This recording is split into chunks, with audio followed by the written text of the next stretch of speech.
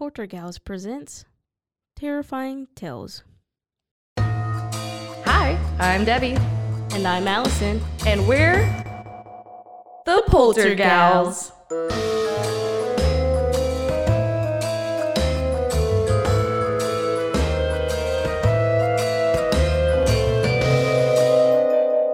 Spooky. Ghost Stories of the Civil War. Written by Dan Isfar and Edric Day. Published in 2021 by Lone Pine Publishing. The Tunnel Hill Dead. Tunnel Hill, Georgia. The lights appeared suddenly, flickering to life in the chill winter night, catching the attention of two men dressed in gray Confederate uniforms who were huddled around a fire. "Did you see that?" one man hissed to the other, his voice tinged with alarm. "What in blazes?" the other man shoot back, squinting at several campfires that suddenly dotted the hills, rising ahead of them. "Who's lighting those things?" "This don't make no sense," the first man responded. "Ain't no way that many people got up on that hill. Not one of those fires was there but a minute ago," came the response. The two men looked at each other before nodding in silent agreement. "Let's go take a look." The pair picked themselves off the ground and were just about to start for the mysterious campfires when they looked back at their rifles, which they had left in the dirt behind them. "Maybe we ought to take 'em." "I think that might be best," the other man responded. Without a word, the two reclaimed their weapons and headed out, walking carefully around the sleeping forms of their fellow Confederates, towards the small cluster of campfires scattered across the wooded hill. A fierce wind suddenly picked up, and the quiet nightscape was transformed into a blustering cacophony of swaying trees and bushes. Shuddering in the chill, the men continued towards the fires on the hill. They chose one of the fires and approached it stealthily as they could, creeping up behind trees and bushes until they were only a few yards away.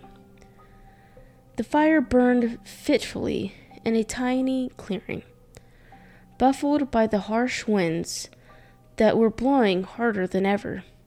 They couldn't see anyone around it. "What is going on here?" one of the two Confederate soldiers whispered to the other. "Who lit this damn thing?" Both men were crouched low to the ground, neither one of them too eager to approach the deserted fire. "Maybe we should go take a look." But the moment this suggestion was made, two hands emerged from the darkness just beyond the flame, and then they spotted two boots on either side of the fire's small circle of light. The man sitting there was obviously trying to warm himself, clasping, unclasping, and rubbing his hands together over the fire.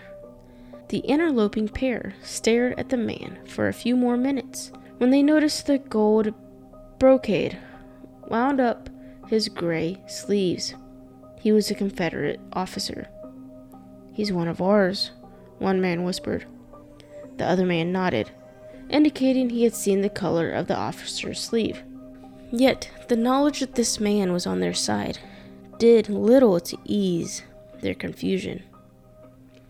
They were still there, frozen with fear, each of them silently convinced that something about the scene before them wasn't quite right. And then they saw his face.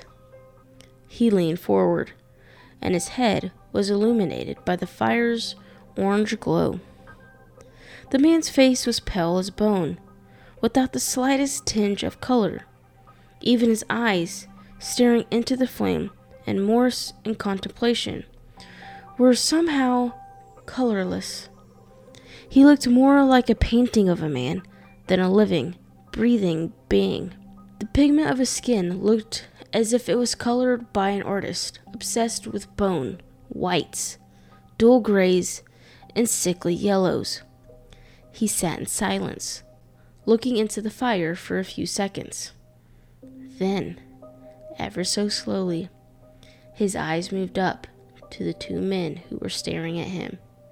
Both lay paralyzed under the inhuman gaze, unable to move, though every muscle in their bodies urged them to get up and run. The staring match continued for a few breathless moments, until the Confederate officer and the fire he was sitting beside vanished right in front of them. That was when the pair decided they had enough. They bolted to their feet and ran off as fast as their legs would take them, not stopping until they reached their own campfires. Hunched over in breathlessness, exhaustion, the pair did not say anything to each other, but cast their weary eyes back at the direction they had come from. Not a single fire lit the hill behind them.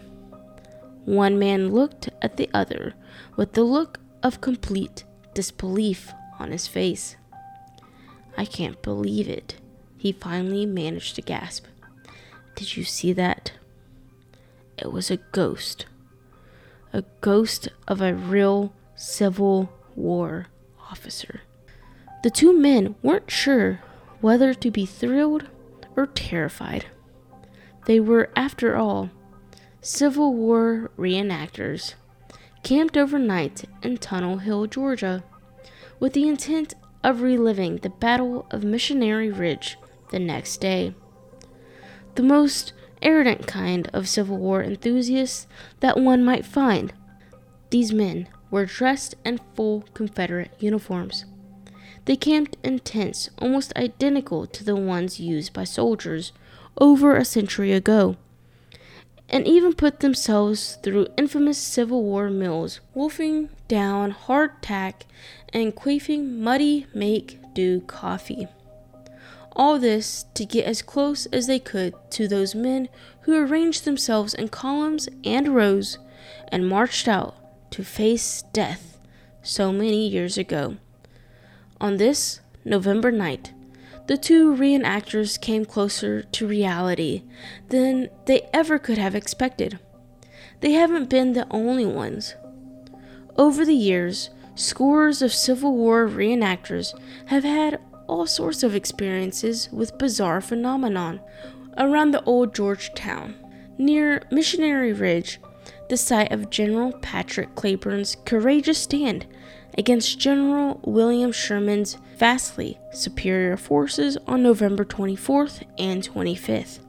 The town of Tunnel Hill has become a major destination for Civil War reenactors.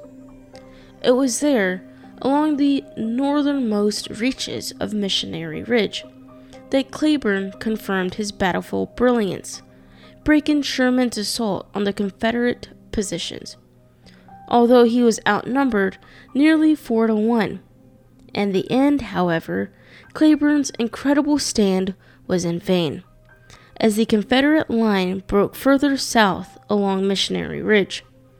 By the evening of November 25th, the Confederates were retreating in defeat.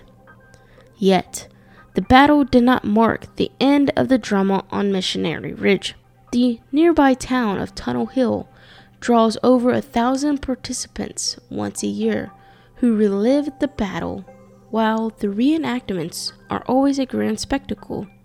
The spate of strange occurrences that are annually reported when the small army swarms into the region reminds spectators and reenactors alike that they aren't the only ones reliving the past. The phantom fires on Tunnel Hill are the most widely witnessed phenomenon, but there have been plenty of other bizarre events that defy rational explanation.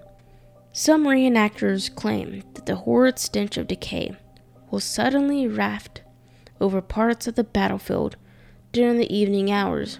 The smell is said to be so bad that many of those experiencing it find themselves overwhelmed by nausea. Some come very close to passing out, and more than one witness has even vomited. Although the smell only lasts a few seconds, dissipating into the Georgia night before too long. Those who have gotten a whiff of it are never able to forget. They are convinced that the offensive and persuasive scent is the odor of death.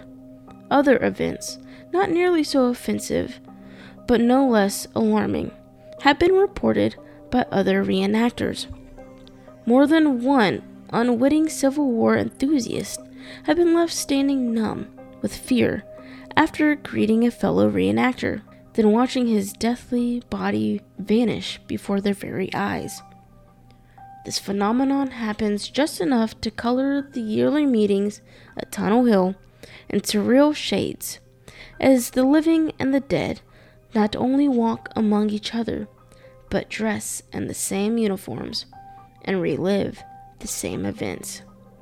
So it seems that the ghosts, just like the modern-day reenactors, are incapable or unwilling to forget the bloody sacrifice that was made on the landscape so many years ago.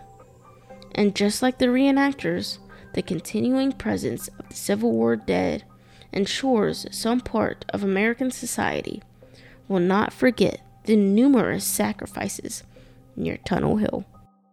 Be sure to follow us on Facebook or on YouTube at The Poltergals, or on Instagram at _Poltergals. You can also find us wherever you get your podcast, or at roguemedianetwork.com.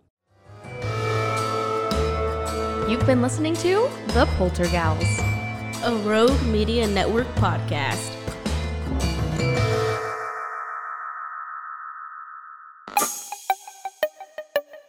This has been a Rogue Media podcast.